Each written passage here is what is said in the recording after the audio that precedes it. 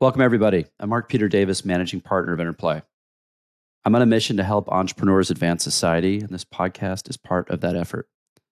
Today, we have our standard partner meeting, but it has been a bizarre week. As everyone knows, we've had 3 banks collapse in the last 7, 8, 9 days. Silvergate, SVB, and Signature Bank. A lot of political decisions were made. Things happened. The Interplay team has been working around the clock to support entrepreneurs through the service companies, lots of clients trying to figure out how to navigate this, portfolio companies figuring out financing solutions. Thankfully, it seems like all of the major immediate impacts have been unraveled with guaranteed liquidity. But there is still a lot to come on this. There's a lot of implications, both short and long term. So we have a little bit of an interesting segment today. We actually recorded Chris's segment on the broader market hours before SVB actually closed shop. And since so much has changed since then, we recorded a second segment. And we thought the first segment was pretty good. And so we actually are putting the segments back to back. So you can hear kind of a before and after. And I think they line up pretty nicely and share really relevant insight. Will help you understand what's happening, why it's happening, and what it means. Enjoy. Yeah, so first of all, this is the elephant in the room. We're going to talk about it. I'm itching to talk about it. But before that, I want to cover 2 macro topics first that are also important this week. But the headline to your question, just so that I don't leave it hanging, is Silvergate is definitely much more benign situation. The way management handled communication, the way they actually panned out, how it's winding down its operations, guaranteeing its deposit base to be paid back. It's okay. This happened. It's okay. So SVB, on the other hand, is a totally different situation, and it's looking like it's going into the gutters. So we'll talk about that, and they're very different situations. All right. So let's talk about macro first. 2 very important things happened this week. First one is Fed comments. So tied to inflation, tied to interest rate curve. We've been talking about this for months, but importantly, Chairman Powell came out on Tuesday, March 6th, I believe, spoke to the Senate Banking Committee, and it's safe to say that the one-liner summary is that he was a lot more hawkish than expected during the speech, and he was very, very clear as well. And I quote him: "Latest economic data has come out stronger than expected, which suggests that the ultimate level of interest rates is likely to be higher than previously anticipated." Okay, so this is something we've been talking about. We expected this to happen. Market apparently did not. Immediate aftermath, repriced the entire interest rate curve. Now going into March 22nd, FOMC, market is now pricing in a 50 basis point hike as opposed to 25. That will bring us to a 5% hurdle for front-end interest rate. The entire front-end part of the Treasury curve has also been repriced. We're talking about a 15-20 basis point increase intra-week. And the peak interest rate now has been priced in by the market is at 5.3 by August this year, but still, for some reason, pricing a cut by the end of the year. So we're getting closer. The broader highlight is we're getting closer and closer to what internally we expect, which is a 5.5-6% range of peak interest rates and staying there for longer. And so we're getting closer to that, which is a good thing. Equity, of course, has responded to this. Intra-week we sold off a lot even before the whole SVB situation. So all this I see is healthy, and we're getting closer to what we expect. Okay. That's point number 1. Point number 2, jobs. So just came out today, the non-farm payroll data for February 2023. This is the data that everyone's been waiting for. Again, the headline is very strong. We added 311,000 jobs, which is beating the 225,000 jobs consensus. Interestingly, unemployment actually ticked up by 20 basis points. So now we're finally off the 54-year low. We're at 3.6%. Largely, this is because in February, we added 419,000 jobs total into the labor force. So labor force participation has now finally basically come back to pre-pandemic levels. And a lot of that is led by as we can expect, leisure and hospitality, and retail, a little bit of government jobs and healthcare. Transportation was a sector that suffered, but broadly speaking, labor market is very strong. One counter argument to that is the average hourly earning. So that came as part of the report. Average hourly earning grew by a slower than anticipated amount. On the surface, it's actually good news for inflation. It means people, as wage goes down, aggregate demand should go down, thereby slowing down inflation. But we don't really know whether this sort of slower than expected increase is due to the type of jobs that were added, meaning less management, more entry-level jobs, or is it because everybody's wage is actually slowing down, right? The wage growth slowing down. In the case of the first, it doesn't do too much inflation. In case of the second, it does. So we don't know whether this is a good thing or bad thing for inflation, but at least it's trending in the right direction. That's it for the macro segment. So the wave is still moving through the economy. Things are still going. Let's talk about the banks, because that's the current. I got to know what's going on. Yeah. So, man, it's been a bloodbath week for the financial sector this week. Let's just say, before we delve into SVB, on an aggregate level, the S&P financial sector, which traditionally has been a very defensive sector, was down 8.3% week to date for the week ending on March 10th, which is the worst week since the major sell-off we experienced in 2020. Okay, that's the headline. Silvergate, I think you've talked about with Brad. As I mentioned, they lost a lot of money in sort of treasuries, right? And of course, investors withdrawing deposits, et cetera, which that's what led them to sell the assets at a less than ideal time. They're winding down operations, just go relatively smoothly. There's no hiccup so far. So that's okay. Silicon Valley Bank, frankly, the way I'm seeing it now, as people still digest the news, they basically shot themselves in the foot. They were obviously aware of what's happening with Silvergate, but for whatever reason, they've decided to come out and raise over $2 billion in equity financing in the same week where people were worried about Silvergate and the whole deposit base. In their own words, to shore up their capital stack, to shore up their liquidity situation. People are obviously worried about this, so that basically pushed all the investors to get a closer look at their balance sheet, see what happened. They effectively had to sell $21 billion worth of government bonds at a $1.8 billion loss, right? And so that's number one. So mismanaged balance sheet on their end. Secondly, you know this, Mark, this SVB does not have a well-diversified deposit base. It's mostly servicing VCs, entrepreneurs, founders. We all knew what happened last year in the tech world.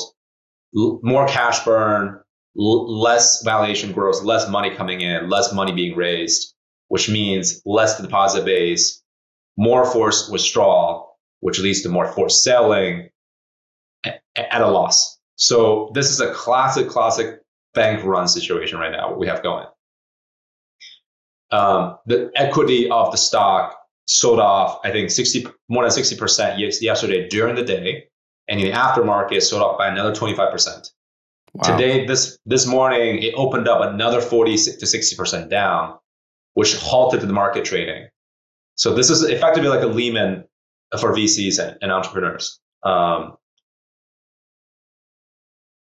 We've heard internally, a lot of VCs are also advising their portfolio companies to withdraw cash if they have any exposure. Use Square Ventures, a few other funds have come out publicly, sort of giving advice to their portfolio companies, and so the bank run situation has been compounded. At this point, we don't know what's going to happen because we don't know the numbers. It's not public. We only have sort of their February numbers and don't have anything current. But my sense is that they are getting closer, if not already, in the sort of insolvent situation where the capital flight is much greater than what they actually have as liquid as part of the balance sheet. So what's going to happen? Well, we need a white knight. They need a white knight. They need a consortium of probably private equity firms. I don't think any bank will come in here and help them out. And so they need a consortium of private equity firms to come in and rescue them, potentially buy out the assets. And so far, that's not been the case. They tried this morning, they tried overnight. Nothing. There are rumors flying all around. There's no concrete plan as of yet, and they need this capital fast. Every minute matters. There's more deposit being withdrawn every minute, and when they get to a point where this is truly insolvent, that will be too late. So let's see what happens. So was SVB actually in financial trouble, like real financial trouble, when they started all of this? Because the major story is people got nervous in the context of what was going on in the market, the Silvergate. Everyone was nervous. They got a little bit of bad news from SVB, and there was a run on the bank, and everyone took their money out, and that actually killed SVB. Okay. Were they actually in real financial trouble before everyone started pulling their money out? They were not insolvent. That's for sure. Just looking at their 10K from February this year, they were not insolvent. They had they're not well capitalized, but they were not insolvent. They incurred a massive loss in their forced selling of government bonds and mortgage-backed securities. And so I want to understand, these are fixed rate instruments, right? So as interest rate rose unexpectedly last year, they took a mark-to-market loss on these instruments, but they didn't realize them until they had to be basically forced sold, which is what panned out afterwards. So they're not insolvent, but they're not well capitalized. And more importantly, is their deposit base incredibly concentrated. And that's the point I want to really drive through here, is because naturally the question you will ask is this going to be systemic? Is this going to affect all banks, like what the S&P financial sector has been experiencing this week? My inclination is no, this should not be systemic. So in that case, it's not so similar to Lehman, because most of the banks out, the big ones, are very well capitalized now versus 2008, and they have a very diversified deposit base. So any particular sector downturn won't affect them as much. But for banks that are, let's say, regionally located, have a very concentrated deposit base, and is not well capitalized, and there are a few names out there that you can probably think about similar profile to SVB, that will be systemic. They will be in trouble. So it feels like the narrative lately, obviously, has been tech companies in trouble. We're the industry that's getting hit hardest by the overarching shift. Is this are we the bellwether, the canary in the coal mine of like, hey, a tidal wave's coming, we've hit the tech industry, and now it's going to bleed through? Or is most of the story about this economic cycle going to be the tech industry, and then it kind of filters out a little bit to everybody else, but not as big? So far, I think it's still very much contained in tech in general. A lot of it obviously is the valuation. It was the bubble that was created in 2020, 2021. So far, we haven't seen a really widespread implication to other sectors. And in fact, there are sectors that are booming more so than people expect, like energy and hospitality. So it's so far it's limited impact. Where are we in that cycle within tech? That's the $1 trillion question. We don't know, because every week seems like there's more and more implications that are coming out. For instance, SVB. And we don't even know how SVB is going to play out, because if they ultimately have to go through Chapter 7, hopefully not, and how will that translate to the cash burns, the loans, the operating loans that all these startups dependent on, GP commits, it's going to be systemic within tech if they have to go through Chapter 7 and everyone has to take the mark down.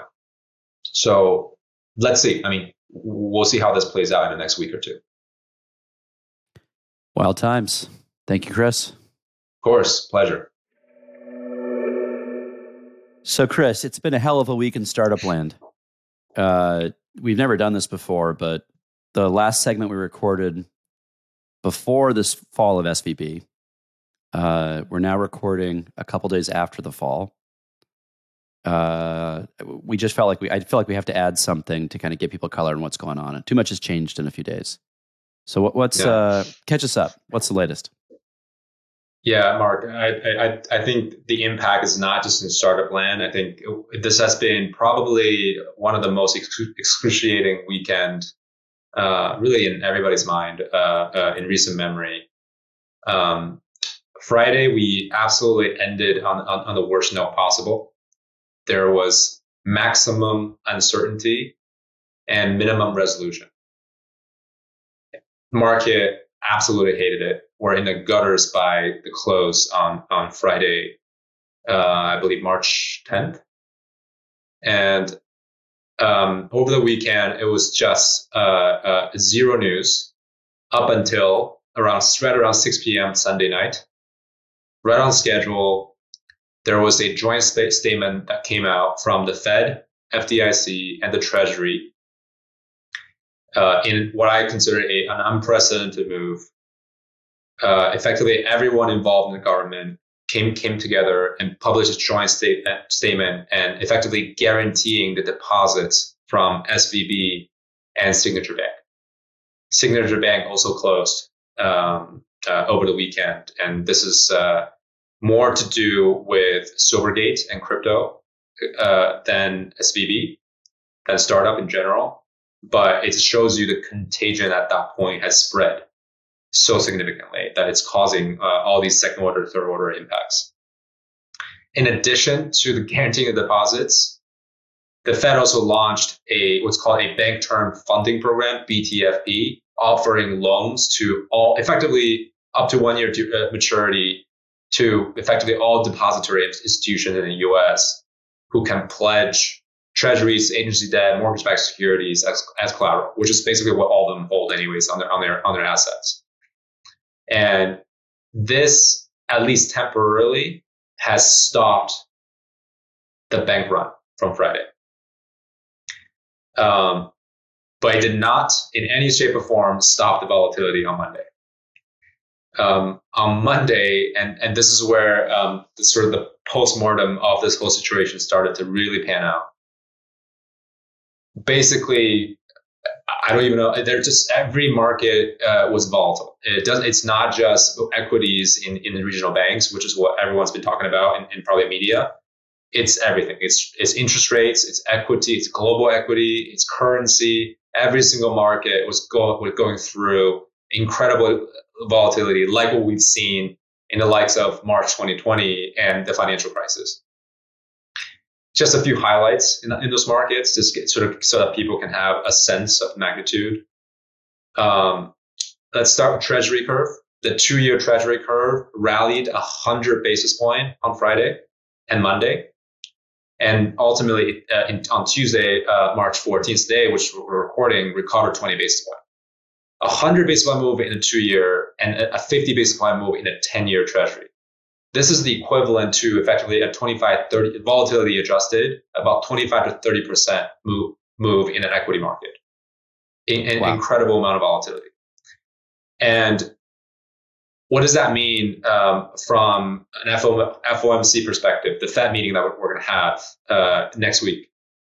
Effectively, the market, right before Friday, before the collapse of SVB, the market was pricing in a 25 to 50 basis point hike. On Monday, given the rates move, now the market is pricing in a 0% move. And not only that, a 100 basis point cut by the end of the year. So this has completely changed the picture. We've talked about this internally. They're obviously on paper dual mandate from the Fed: inflation and employment. But there's a third mandate. And this third mandate, even though it's not mandated by law, it's arguably the most important, the one that takes priority when it surfaces, which is market stability. So I guess what I'm trying to say is I personally haven't been in the market in the past. I don't see this move as very unpredictable and unprecedented. I think that the way the interest rate markets are pricing these moves how we are shifting from a hiking cycle immediately to a cutting cycle makes sense, because this is the number one priority. The Fed needs to come out and accommodate the market instead of tightening the market, and just reintroduce stability.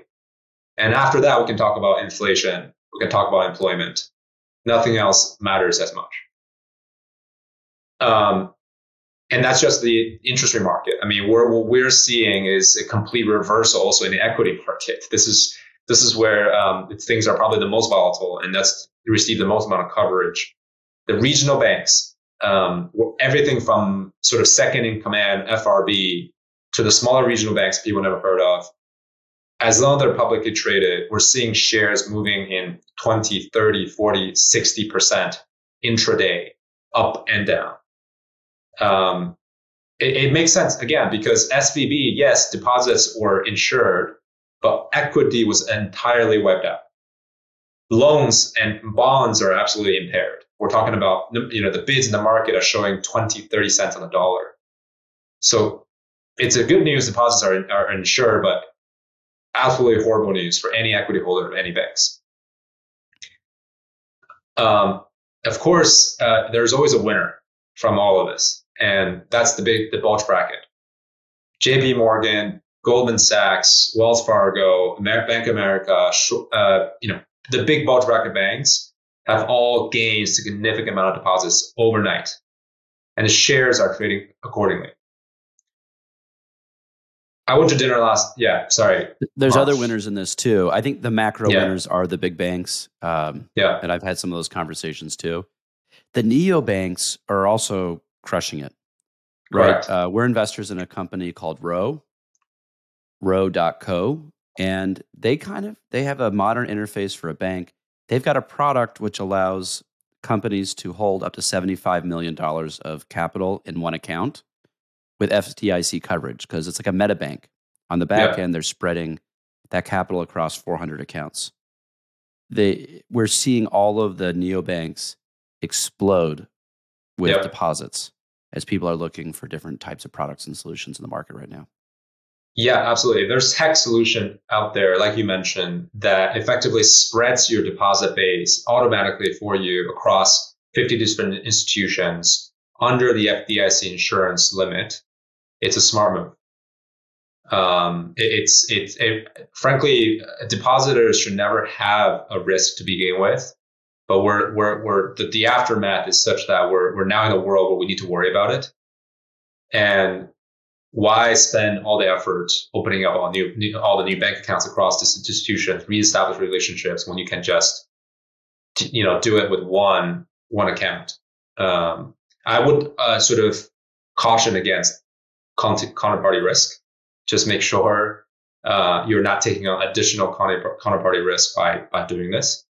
But I agree with you. It's generally a good idea. So maybe let's talk about impacts. Short term, medium term, long term impact. And this is just my view. I did go to a dinner last night with a bunch of other CIOs of different institutional level family offices, where we sat down and talked about this. I think we all agree at the end that in the short term, we're definitely going to see continued volatility in regional banks. And this will largely accelerate the tightening of what is currently, where we are currently in the credit cycle. We're sort of already in the tightening cycle, but now this move just accelerated that. In the medium term, this is where I think things really get interesting. I personally think, given where rates are and where rates will be, at least according to the market, there's going to be an accelerated weakening of the dollar, as we sort of first talked about at the beginning of the year. And on the back of that, and of course, as lower rates as well, I personally think we're going to see a reversal, and in fact, a broad-based stock rally in equities in the medium term, once the initial wave of fear and all the messes get sorted out. Right. But there will be winners and losers, of course. When I say broad-based, I don't mean literally everybody. I mean most sectors, but especially the big tech, which were really hit in 2021 and 2022 when the Fed began to really hike. and also in sectors that are already winners and will become even bigger winners, like energy, on the back of a weaker dollar, and travel and hospitality. So there will be winners for sure, but the regional banks will continue to be volatile.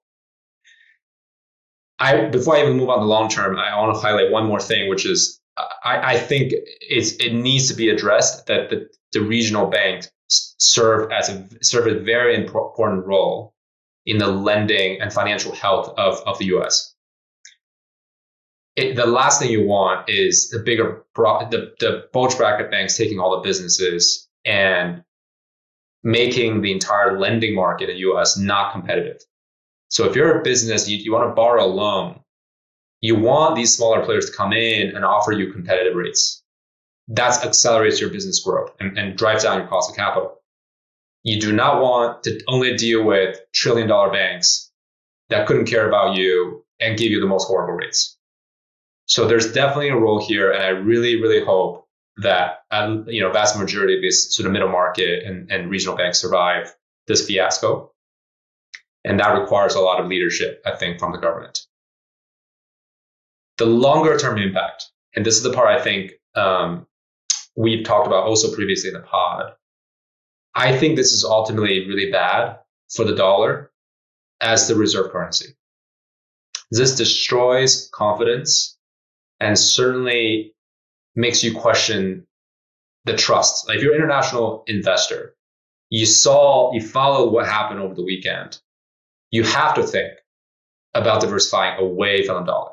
You just don't know what will happen if this bank run doesn't stop. You just hate to think about what could have happened and what that would do to what's already a very challenging balance sheet in the U.S. government. If you add another $1 trillion to our debt, what would happen to the dollar? So it's something I think no one's talking about, but I think this is the most fundamental impact out of this entire narrative. I mean, this is the Ray Dalio thesis. Yeah. That we're on a collision course with losing reserve currency status, which I don't know if people understand, but right now we basically can lend money to ourselves in any other country because everyone wants to hold dollars. If they stop wanting to hold dollars, we basically have to live within our means, which is what every other country more or less does. They largely spend what they earn, they borrow, but we are able to do it at insane levels because we are the bank. Yep. And England was the bank before us until the 60s. They were the reserve currency. And there's no reason to believe we will be the bank forever if we have a huge debt problem in the country. Yeah, 100%. So let's see what will happen. We're at the early innings of this. There's by no means the show has stopped. Everyone needs to continue to be alert and monitor the situation. Yeah, let's see. Thank you, Chris. A quick reminder for everybody, Chris is an SEC registered RIA, and nothing he said should be considered investment advice. Thanks, Mark. What's up, Brett? What's going on, Mark? Yeah, this week has been a little bit hectic from a banking perspective. Yeah, but it feels like one week after another, walls are falling down. You know, there's a ripple effect still happening. Yeah, for people that don't know, Silvergate, one of the early banks to actually embrace crypto and go all in on it, is going to be closing its doors. They let us know that a couple days ago. They lost about $1 billion last quarter, and customers withdrew. I think it was like $10 billion. So it's really unfortunate because I think they were a tremendous boon for the industry because they allowed a seamless process for crypto companies and venture funds to actually start exploring this space. So it's sad to see them go down. But to sort of compound things, shortly after SVB, they had also said that they were having issues um, with their banking, but that's more holistic, not necessarily crypto specific. Um, so they reported that they sold, I think it was $21 billion worth of its securities for about $2 billion loss to shore up some assets on its balance sheet. Began raising capital from a number of other venture firms because they do a lot of work with VCs. So they provide a lot of funding for VCs and they do a great job. But unfortunately, that didn't quell a lot of the concerns Wall Street had about it. The stock fell by about 60% yesterday, which is pretty crazy. And I believe it went down more than 20% after hours. So yeah, even though the SVB thing isn't necessarily crypto specific, there are a lot of people that use SVB for crypto banking. It sort of runs with the theme of regulators really cracking down on banks that deal in crypto, which is very unfortunate because there's a lot of people out there, a lot of banks that really want to comply, and there are people that have tried to build businesses that are actively looking for regulation and ways to comply, but they're not doing that. And I think I had mentioned the phrase Operation Choke Point, which hasn't been confirmed to be an actual thing, but they're targeting the banking system to eliminate a lot of people's ability to transact within crypto. Okay, hold on a sec. So the SVB part, that's not related to crypto. That's ripple effect of the economy.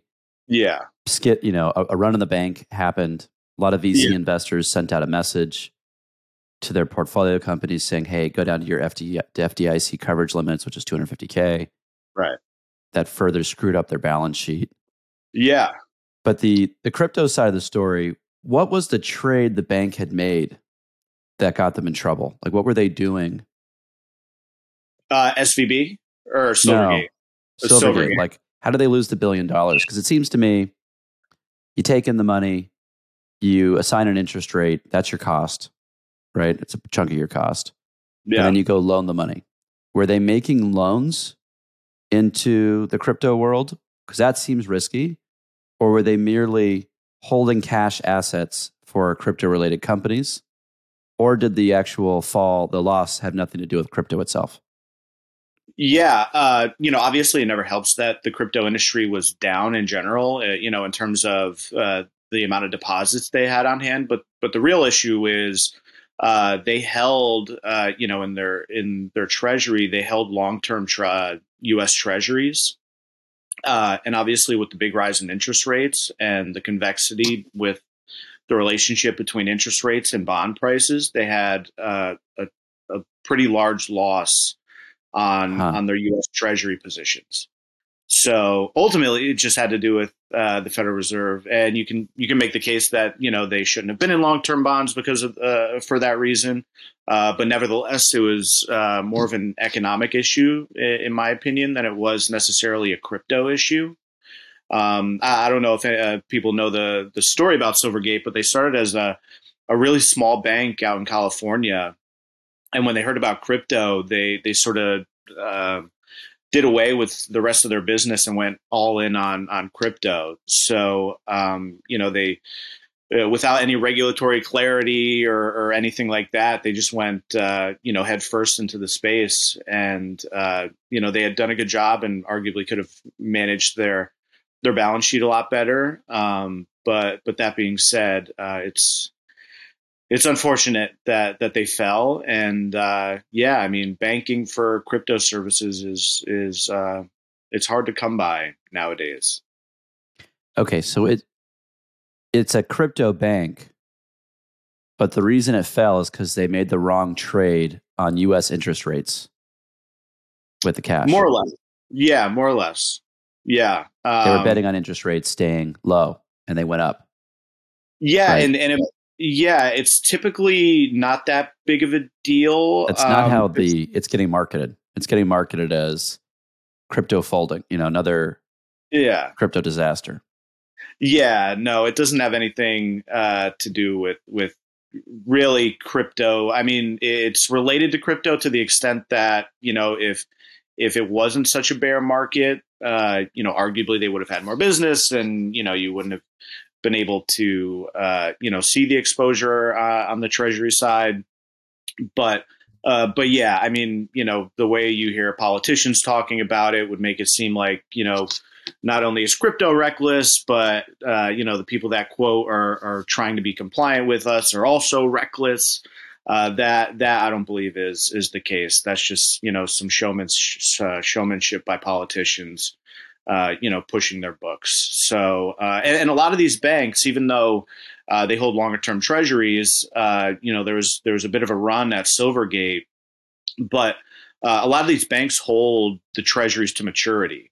So these are all mark-to-market losses. There very well may be another bank that has a similar balance sheet, but didn't get negative publicity for one reason or another, and they're still up and running. And we may never know if this type of a situation, if it were to happen to them, that they would also fold.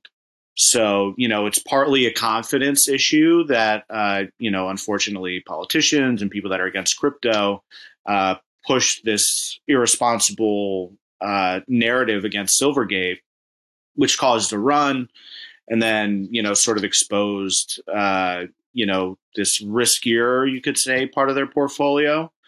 But I wouldn't say it's tremendously different from what a lot of banks are doing. It's just, you don't necessarily either. But the risky part of the portfolio is U.S. Treasuries.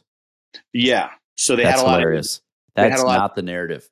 Okay. They had a lot of interest rate risk. So, yeah. It's interesting how delicate the psychology is for commercial banking, right? If people are scared that the money's not going to be there, you have no money, everyone withdraws, and you're host. And that's what happened to both these banks in 1 week. Yeah. So it's a bizarre moment and a bizarre business in that regard. Yeah, and Silvergate had a network that connected all of the crypto exchanges and made it a lot more efficient. So that's going to be gone. So yeah, again, it's pretty sad to see Silvergate go down. And again, even though SVB isn't crypto specific, they are certainly embracing crypto. So unfortunately, they get tied into the negative connotations of being associated with the space. So. But otherwise, they're just a broader venture exposed company. Thank you, Brett. Appreciate the update. Thank you, Mark. All right, so this has been a big conversation about all the things changing and what it all means. We've stayed pretty macro, high level in how we're thinking about this. I just want to give a quick shout out. There's a lot of people who lost a lot of sleep over the last week. Founders, teams, not knowing what's going to happen with payroll and their jobs and their companies and their life's work. There's a ton of people at these banks that have collapsed that have just found themselves in a really tough situation. So just know we're thinking of you. We're out here. If anyone needs help, definitely reach out to Interplay. You can find us at our website, interplay.vc, or get me on Twitter at MPD. But we're here to support.